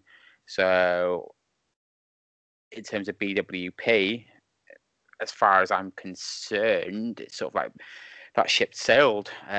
You might say, well, why haven't you approached him to want to work there? I'm not in a position to be doing that at the moment, so I wouldn't actively look for it. But if someone asked me on a one-off, would you want to come and do this? I'd consider it. I don't know, it's not much, a bit out in the dark, to be honest, but it's difficult because they took over just before lockdown happened, I believe. So they didn't. Yeah. I don't think Al's even had to been able. Al and Ryan, sorry, have been able to run a show yet. So it's difficult. It might have been a bit later than that. I think it would have been maybe like I was kind of made aware of it in sort of July, August, September-ish. It was kind of like late summer that Stephen Yeah, Sam sounds about started right. kind of telling people. I mean, obviously that they would have had talks with Alan and all that, and obviously Ryan as well. But Mhm. that's kind of when it was known, somewhere in that kind of gap, July, August, September, perhaps. Yeah. So yeah, I mean. I don't know if I dare say this. I don't know if I want to shit on your chips. I mean, Alan and Ryan have approached me. I've been approached by TNT to go back at any point, though. Like I said to you at the beginning of the conversation we had before we started recording, Jay got in contact with me just before Christmas, just to check up, really, asking how I was, what I've been up to, how I was coping, and then basically said, "Listen, I know that you've taken some time off recently, you're sorting some shit out, but to whatever capacity you want to come back, just give me a shout and I'll make a space for you, no matter what it is. How it's non-committal. You want to do one show a year, come and do it." And I was like, I appreciate that, Jay. Honestly, it meant the most to me. Just a little call out of nowhere to just. He wasn't asking me to come and work for him or anything like, obviously, but he just wanted to check out I was all right. And I thought he didn't need to do that. Yeah, I'm not a massive part of his life in a personal sense. I wasn't really a big part of the wrestling sense. I'd only been part of TNT from 2017, so only maybe three years, but just a referee. It's just a referee. So in my opinion, I was just like small fry. But for him to take that time to message me and ask how I was doing, it really resonated with me really well. I really just meant a lot. yeah, Me and Jay have always had a good relationship, to be fair, really, from the start. Like, I've just been myself, and I think he's like that, where other people are maybe I'm my own worst enemy sometimes. I'm just too treat everybody the same. So, yes, you might be in a position of authority. I am respectful, but I still have the same level of banter with you as if I was with another lad in the locker room. yeah. I don't know if that boded well with Jay, and that's why we got along. But I think we got along. He might absolutely hate my guts, but yeah. Yeah, I mean, it's doubtful. I mean, I don't know a person that would say. I mean, I'm sure that there'll be someone somewhere that'll say shit about you. I mean, it might have to be an ex, but you know what? We've all got them. Yeah, So, potentially.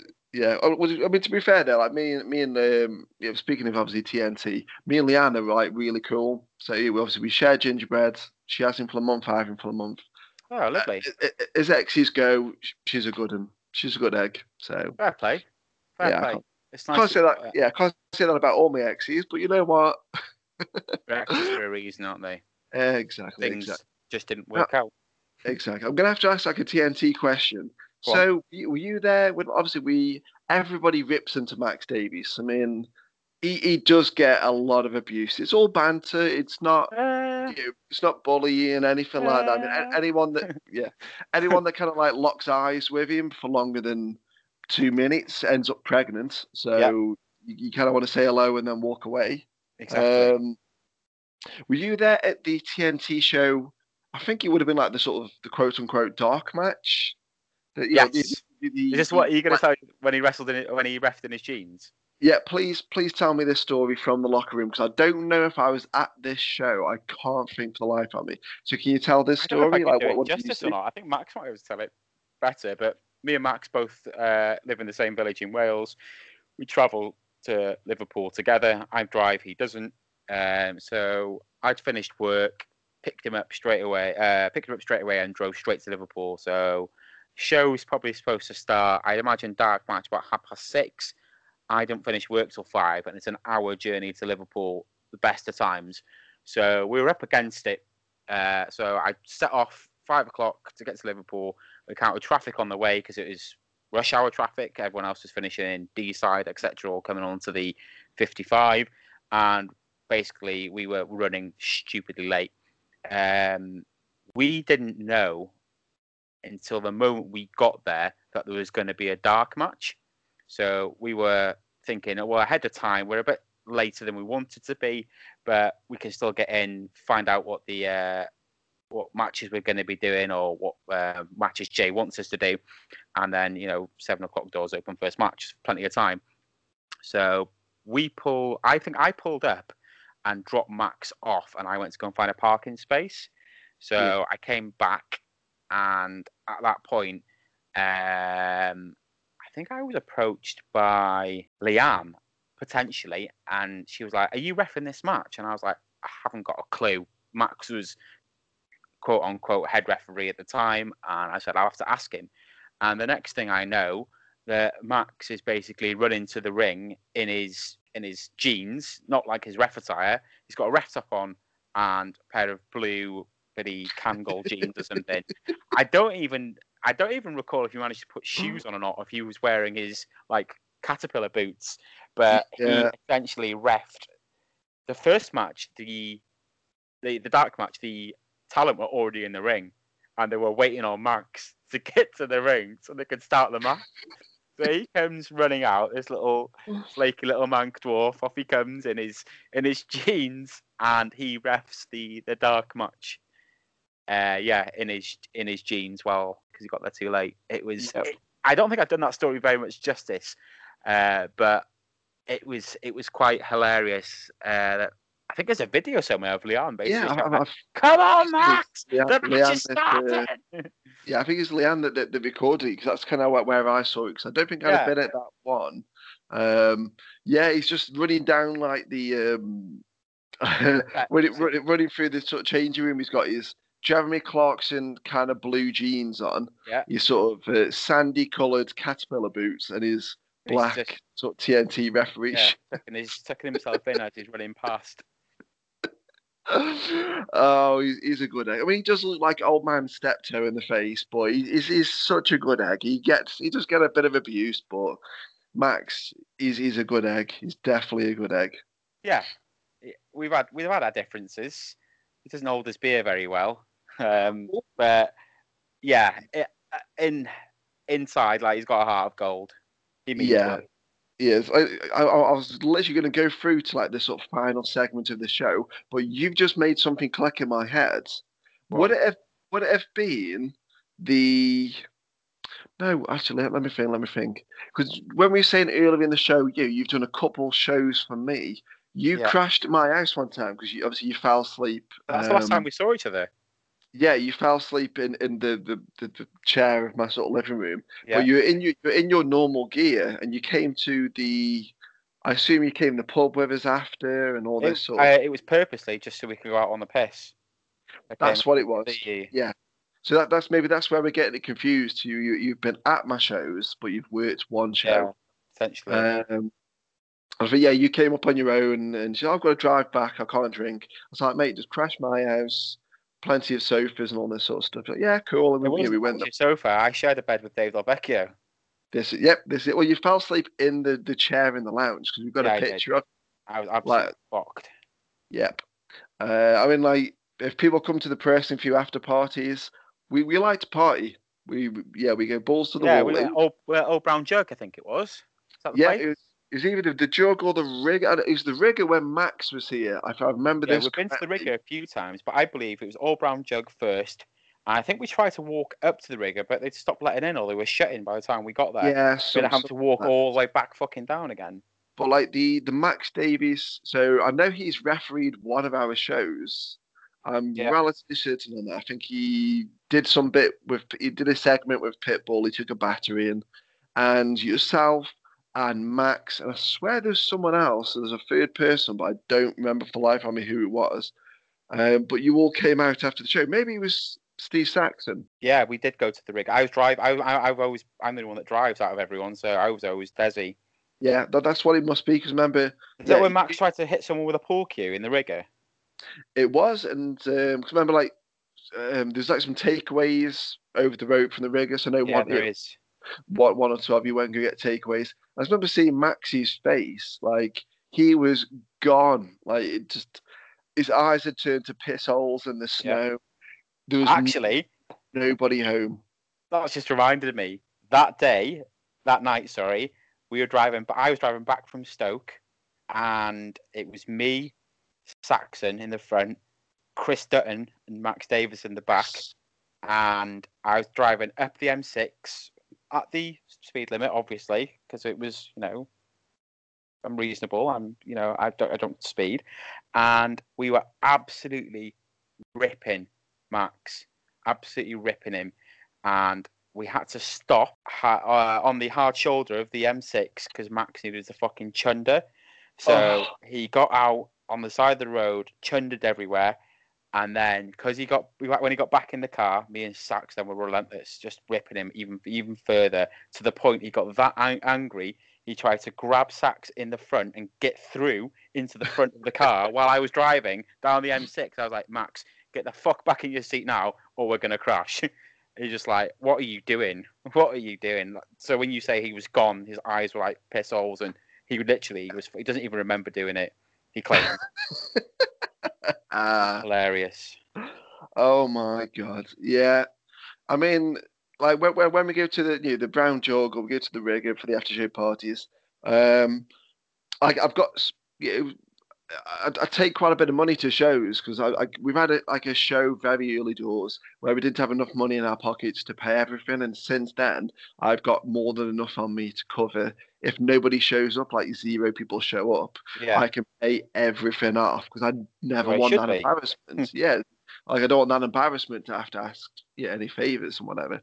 So yeah, we dropped the stuff at my house. We're like, you know what, we'll just head straight out. And when we go to the bar and like, oh, how much are shots of sours? Oh, it's £1 a shot for sours, or you can get like 6 for £5. You're like, all right, cool. Can we have? And I just pull some money out of my pocket and go 60 quid. Money. And you want 60 quid's worth of shots? Yes. And at one point, I think we had like 140 shots on our table. Crazy. Crazy. Yeah, it's ridiculous. We like to celebrate, and I remember Max was playing pool with someone like at the rigger. You put your 50p down, whatever, and you take on whoever's just won. Winner stays kind of thing. And like I swear, I remember I don't know if he'd hit someone with a cue because he didn't hit, but he was at the point where if someone didn't step in, he was going to. He is the sort of the epitome of small man syndrome, Napoleonic. Yeah. He's lovely, but he is like that little scrappy dude character. Let me at him. Yeah, he's kind of got that about him. Yeah, bless him. Speaking of fighting, one thing. Sorry to cut you off. I just thought I never touched on the fact that from our years of wrestling training, I did the refereeing on the side. We never actually touched on the fact that I did have one wrestling match. He wasn't on an official card. It was at a carnival show, which obviously anyone who knows anything about the carny scene is where most trainees go to hone their craft and learn. It's the first sort of taste of any sort of public events that you get to do. And it was a carny show in my hometown, my birthplace, and I was in a 6-man tag match. I wore Ryloid pleather trousers, which were actually Steve Sackins before that, and a Wales rugby top that was slightly too small, so my belly stuck out the bottom. And I can't remember who was in the match now.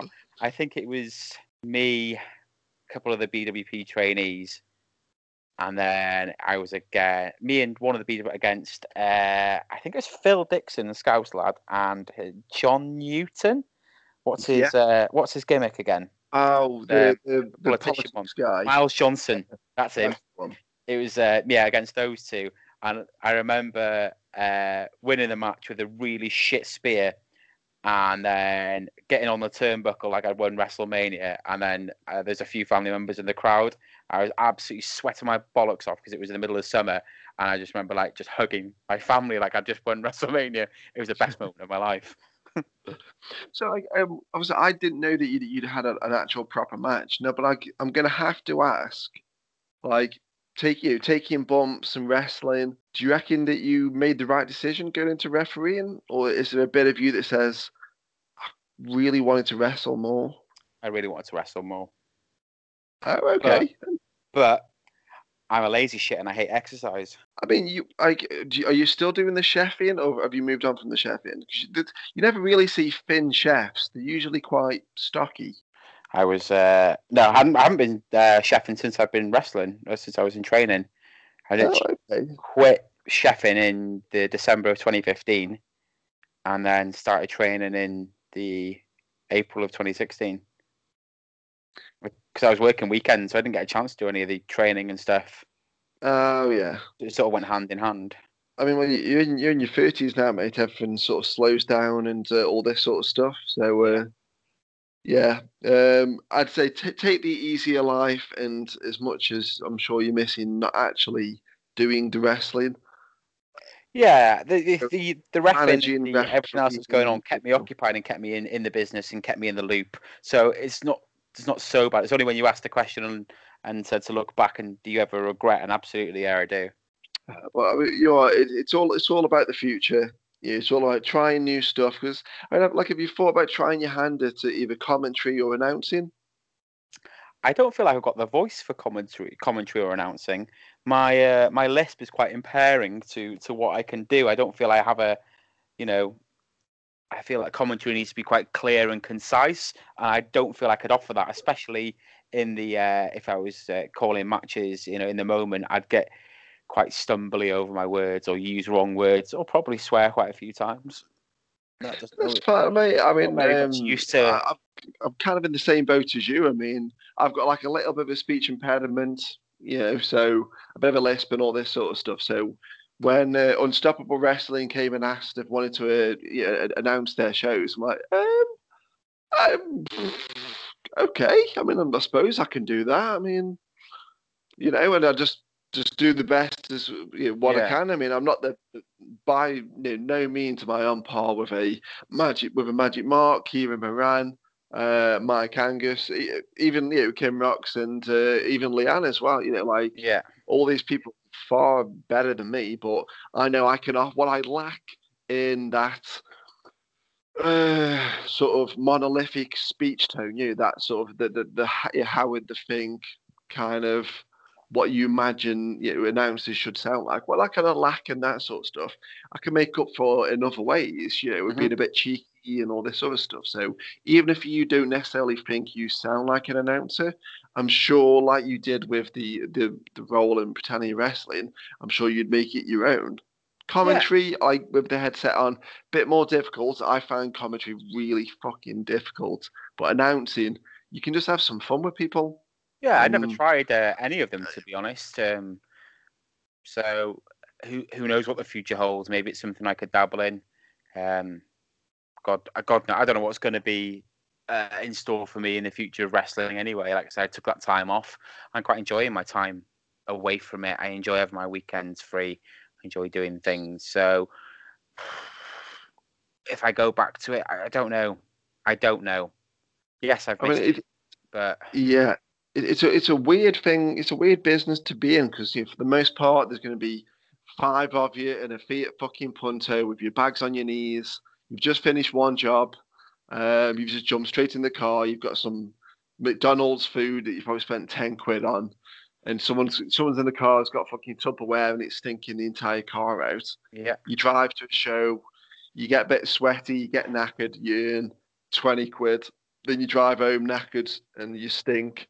So it's a weird business to be in, but we all just seem to love doing it for some reason. yeah, it's weird. It just gets you. But speaking of the future, I do want to move you into the final sort of segment of the podcast. Absolutely. We might have to do another podcast. I've got so much more I could talk about. Mate, we always leave some meat on the table.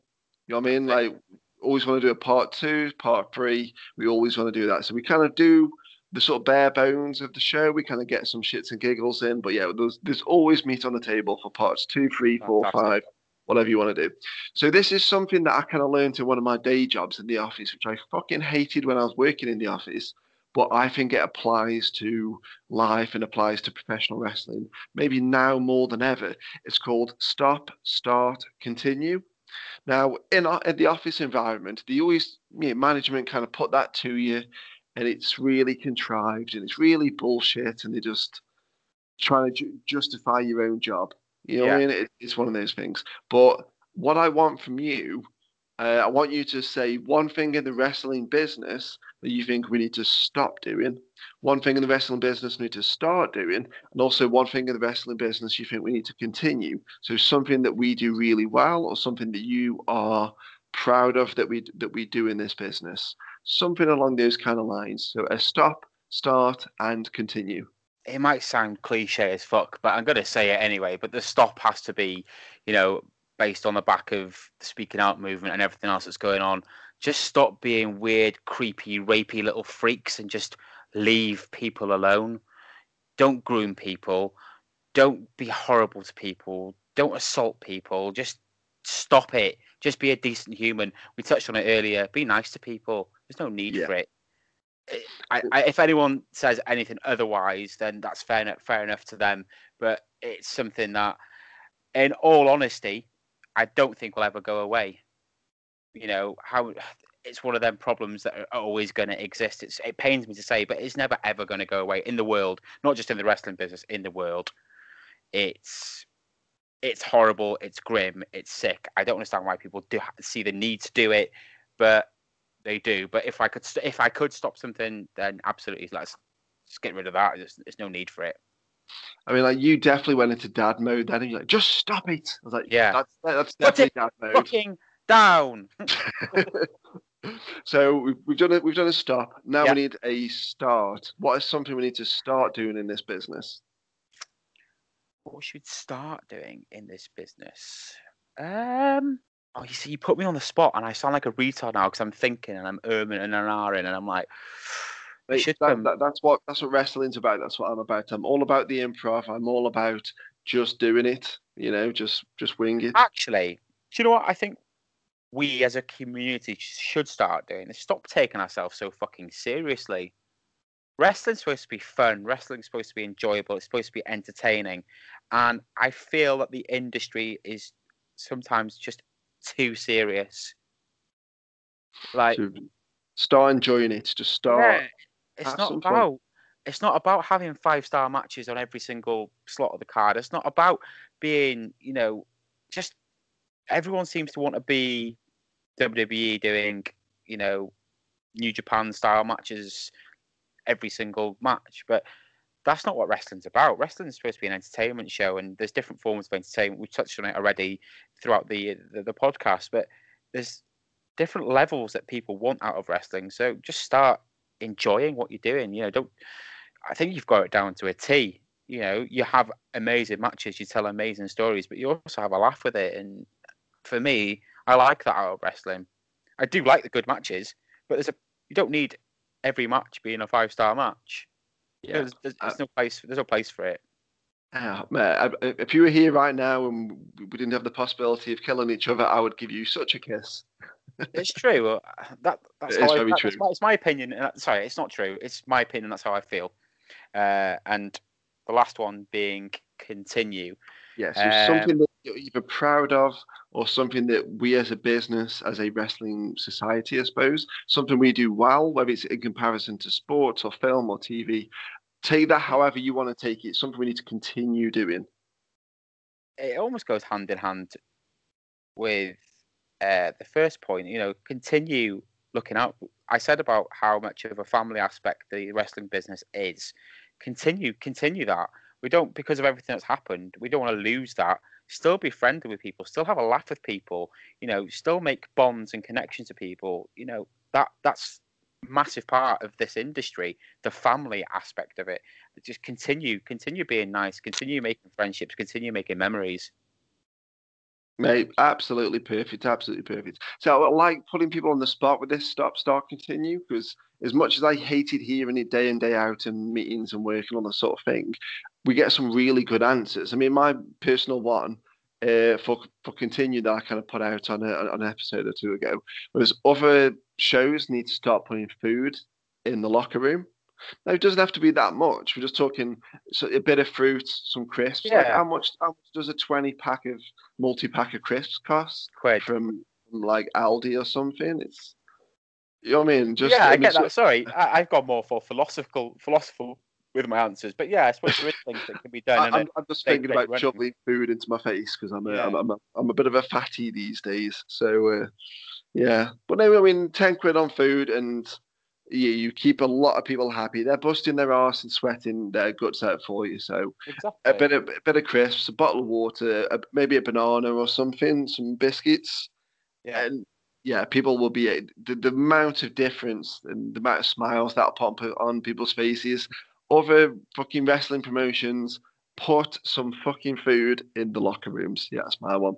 Definitely my one. So obviously we've kind of come to a close. It's been a bit stop, start, continue. When people obviously listen to this, it'll all be one show. But ladies and gents, we have had like 3 or 4 different segments of this show. We've had to kind of go back a little bit. We've had major Skype issues. Skype is playing sort of hell with us. You should have known it was going to be like this, Phil. Nothing's easy with me around. Nothing's easy with me. I mean, it did the same with Steve Saxon's episode. It kept going out a little bit. So maybe it's Welsh internet, maybe it's Stoke internet, maybe it's a bit of both, maybe it's the weather. Maybe. Who even knows? Now, usually at this kind of point when we sign off, I say to the my guest, have you got anything that you want to promote? It seems a bit strange kind of asking you that. Yeah. But is there anything that you say if I tell you what, I haven't got anything to promote, but if anyone is listening to this in terms of looking to get into the industry, yes, I wasn't in it for a great deal of time, 3-4 years. You seem to think I achieved a lot in that time. Looking back and speaking about it, I didn't even touch on some of the stuff I've done and accomplished, so I can maybe agree to that to some extent. But take your opportunities. Just because you might not like doing something or want to do it, just take it, do it. Just anything that someone has enough of a, take to anyone that's going to take a chance on you or has some belief in you to do a job, do it, and do it to the fucking best of your ability. Give any task that you're given 100%, and then as long as you know that you've tried your best, no one else can say anything against that. Mate, I don't think I could put it better than that. You know what? That's such a great, positive, optimistic outlook. If I carry on talking, I'm going to end up ruining it. So I think that is the perfect line to absolutely end this episode on. Mate, it's been an absolute pleasure speaking to you. It always is.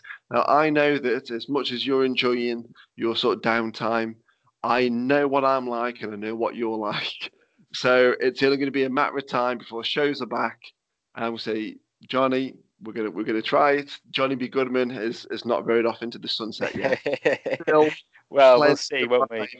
Yeah, there's still plenty of life left in you, and I think knowing how much fun I had being that manager, because that was my bread and butter for so many years, I think you're gonna have so much fun doing it. It's gonna be scary as fuck, but I know you're gonna enjoy it. And there'll be people that you connect with, the people that you won't necessarily connect with, but you still got to manage them. And that's just the whole ride of being in that manager role. And I think at some point, whether it takes a couple of months, whether it takes a couple of years, or whether 10 years from now, I think you're going to do it at some point.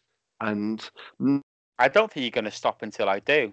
So, oh no, one more Skype issue right before we fucking sign. Well, I know the fans are going to love giving you shit when you do it. So you're going to enjoy doing it, and the fans are going to love you doing it as well. So don't close that door just yet. Just kind of put it on the latch. Absolutely. You know I mean? Super. Mate, honestly, this is open. Oh, we're back to Kim Rocks again now, aren't we? There we go. Ooh, there it is. We are going to have to leave it there. We could, honestly, we'll tangent all the way till next week. This is what happens when you leave it over a year and speaking to me. It's your fault. Sorry, mate, I do apologise. To be fair, it's been nuts. It's really been nuts. It has been. Yeah.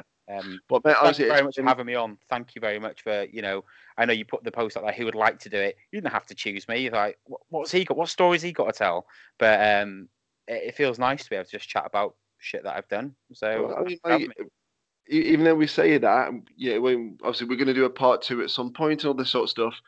To go from being a fan to being a co-booker for a promotion within 3 or 4 years, that's the story I wanted, and I'm so glad I managed to get you on, because I want people to hear this about you, because even if they don't necessarily know you or seen you, you've got a journey that no one else can really tread in those same footsteps. It'll always be different every time. So honestly, John, it's been an absolute blast for me to get you on. So I'm very, very glad that we did.